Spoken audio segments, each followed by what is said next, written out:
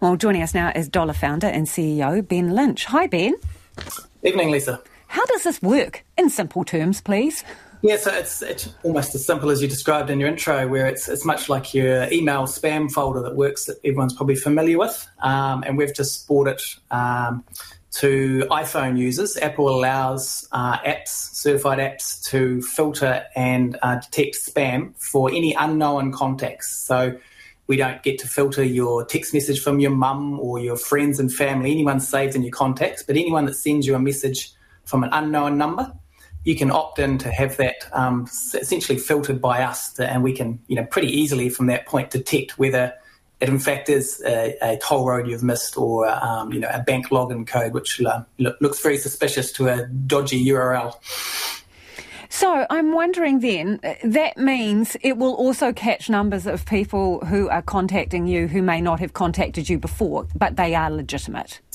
Exactly, yeah. So there is obviously a privacy component to this piece. Now, in that scenario, anything identified as a personal message is just deleted from our servers. But what happens even early stages in our beta testing is that we can catch a lot of this spam messaging on the device itself. And so no one even reads it, let alone Apple or our servers. And so, if you think about who the spammers are trying to be, there's really only sort of 5 banks, NZTA, New Zealand Post and NZ, and, one or two others. So a lot of the work we do, probably 90% of it gets caught on the device itself. And so no one gets to see, the person that's coming to pick up your Trade Me sale or something, some random phone number there. So does this learn, does it accrue information and then go, oh, okay, I'm now familiar with this scam, so I'll definitely block that out? How does that work? Yeah, absolutely. And that's, scammers are using technology to try and entice people to do these things. And it's our chance to use some technology to try and, get the upper hand on them.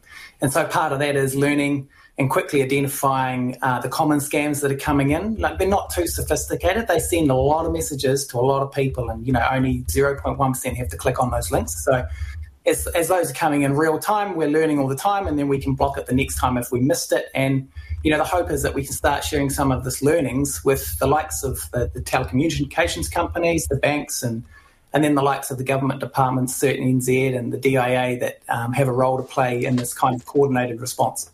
So you touched on this a little bit, but people will be very interested in this around privacy. The message comes in and it's filtered. Yeah. Where does it go? Where is it stored? It is in your junk, in the sense, if you were to delete any old text, it goes to junk, right? But is this duplicated somewhere, and what happens to it from that point onwards? So as I said, we try and detect if it's claiming to be from, say, BNZ and it's a login code, we try and detect that on the device because we have a few algorithms that sit on the device. And so that's the best case scenario where no one gets to see any of these messages coming in. Now, we can't always stay ahead of the scams coming in. So if we can't detect it on the device, it gets set to a server, in which case we can then run it against another list of known scams.